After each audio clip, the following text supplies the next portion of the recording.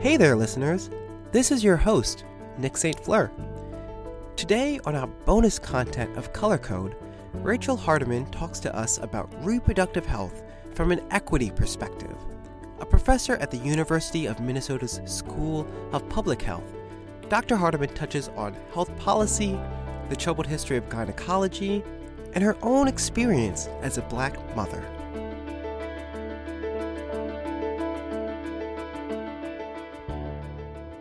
Let's start off with a bit of the lay of the land here. For people who, this might be their first time hearing that there is a Black maternal mortality crisis. What is that crisis and what is the extent of it? How bad is it? Sure. So I think it's important to start off by first just talking about maternal mortality without layering on race and ethnicity, because one of the things that people don't know is that within the United States is the only industrialized nation that actually has a rising maternal mortality rate.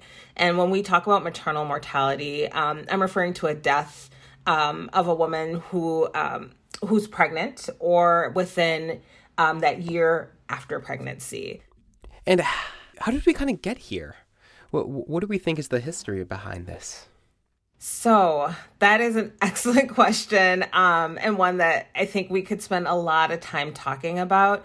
One example that I think is important to understand is historically Black enslaved women, their bodies were used, right, for research and for to perfect techniques. So James Marion Sims, who was known as the quote unquote father of modern gynecology, right, he used Black enslaved women to test his surgical techniques. And he did this based on this premise or this racist idea that Black people don't feel pain, right? They don't have as much, or they have a higher pain tolerance than white people.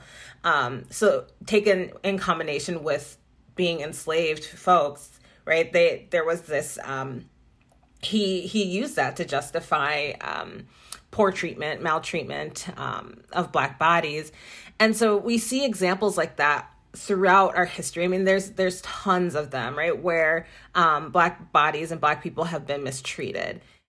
So to help our kind of listeners here understand, where I guess the role that race and ethnicity plays in this crisis, can you help us better understand kind of the process of a birthing person finding out from they're pregnant to giving birth to then, the postpartum period, and help us better understand what are the kind of milestones there where something can happen? Yeah, that's such a great question and I think we've heard many stories. So a lot of my work sits in the space of reproductive health and policing.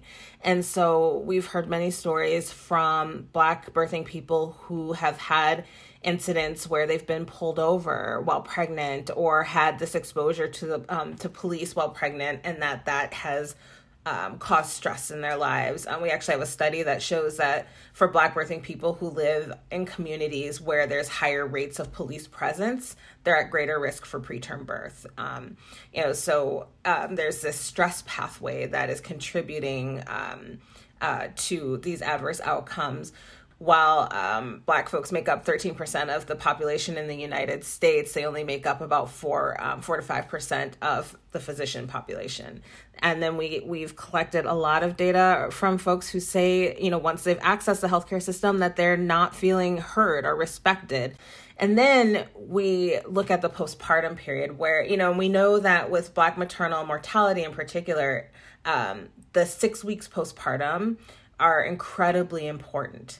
But we have a healthcare system that doesn't actually do a lot of follow-up in those 6 weeks, right? So if you have a quote-unquote normal vaginal delivery, you're not going to see a provider again until you're 6 weeks postpartum, and then that's it. You had just said how that, especially those 6 weeks are just so important. Could you tell us a bit more about why that period is so important and why folks may not recognize that importance? Yeah, so I can speak to my own, giving birth. I came home from the hospital exhausted, and I'm dealing with family and people who are excited about this new life. And what we often see is that the focus is on the brand new baby, right? And we're not actually focusing on the health and well-being of the mom. I was lucky enough to have my daughter's pediatrician, at those, those well-child checks in this first week or so postpartum, ask me, about my moods and stress and things like that and check in on me. But that's not actually the norm. And so I think a lot of stuff from a mental health perspective certainly gets swept under the rug, but also we're sending birthing people home not unaware of potential complications postpartum, right? And it's not that you want to scare folks, but you also want to make sure that they're well educated and know what to look for. So one story I always find really remarkable in my research partnership with a community birth center here in the Twin Cities, Roots Community Birth Center, run and led by Black midwives. And in that postpartum period, they do about 3 or 4 home visits. So after a family is discharged from the birth center, the next day the midwives are at their door and in their home checking on them, making sure, breastfeeding is going well. And that continues throughout the first 3 to 6 weeks postpartum. And in one of those instances, one of the midwives was noticed was in a birthing person's home. She, I think, maybe 3-4 days out from giving birth. And mama handed the midwife the baby, and she got up to go to the kitchen to get a glass of water. And the midwife noticed that she was limping. And as she came back from the kitchen, just said, "Have you always, limped like that? Or is there something, something bothering you?"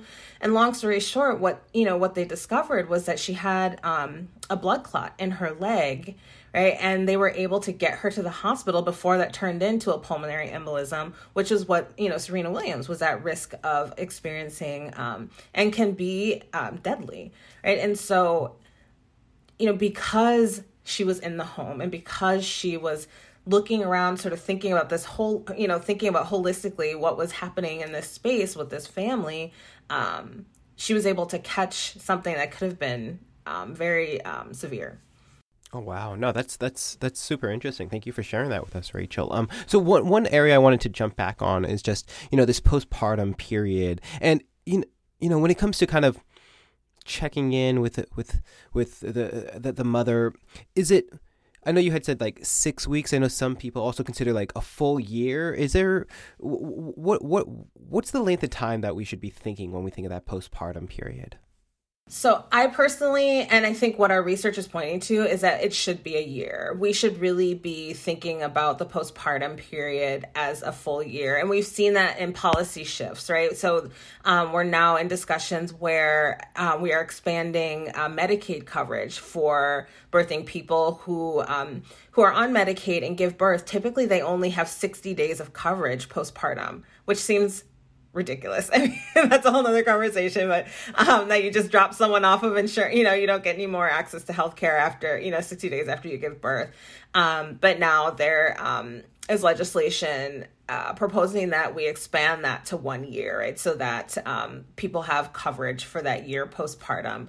In other industrialized countries with much lower or non-existent maternal mortality, they often have universal healthcare access, and they also often have pretty generous paid leave so that families can take that time away and focus on their health and well-being and that of their new family. Anytime I write about maternal mortality, especially, Black maternal mortality, I always have to either show, or the comments or people will always say, that's not racism, or how do you know that's racism, or what role is racism playing this? So my question to you is, how do you definitively explain to people the role that racism has in the Black maternal mortality crisis? That's a great question. One is through numbers and, sheer looking at the data, right? So it's not a coincidence that Black people and that Indigenous people have the highest rates of maternal death or maternal mortality, or the highest rates of, adverse outcomes generally. Like, we can look at plenty of outcomes across the spectrum. I also think the role of maternal mortality review committees is incredibly important. And so maternal mortality review committees, each state has one for the most part. And it's a group of people who are tasked with reviewing every maternal death in the state. And part of what we've done and some of the work I've led in the maternal mortality review committees across the country is really to add definitions of racism that committees can use. And because part of what we do in that review is say, was racism a contributing factor? And if so, what kind of, was it interpersonal racism? Meaning, was it implicit bias or a microaggression or something like that could have happened when they were encountering the healthcare system? Is it structural? Are we looking at issues around incarceration or crime, so there's all sorts of different, but I think it's going to have a powerful impact on understanding the role that racism plays as a risk factor for maternal mortality. Was there anything else that you wanted to make sure you left our listeners with that we didn't touch upon? Any kind of closing messages or points of hope? I think there's a lot of policy solutions on the table right now. So the Momnibus Act is an incredible and comprehensive slate of options and legislation that I think can have a really significant impact on these issues. But I also think at the state level and within our own sort of communities, there's a lot of work happening that needs to be elevated and supported. And so I think that, there's a lot of opportunities to sort of elevate that work and to really think about how do we pour more resources into it.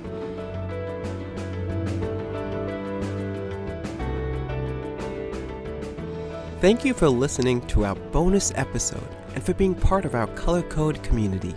Our team here at STAT is Alyssa Ambrose, Hyacinth Empanado, Teresa Gaffney, Crystal Milner, and me, Nick St. Fleur. Kevin Seaman is our engineer, and our theme music is by Brian Joel. This episode was edited by our amazing intern, Tino Della Merced. Thanks to the Commonwealth Fund for supporting this podcast. If you like the podcast, please leave a review and subscribe. And if you have any thoughts for us, you can reach us at colorcode@statnews.com.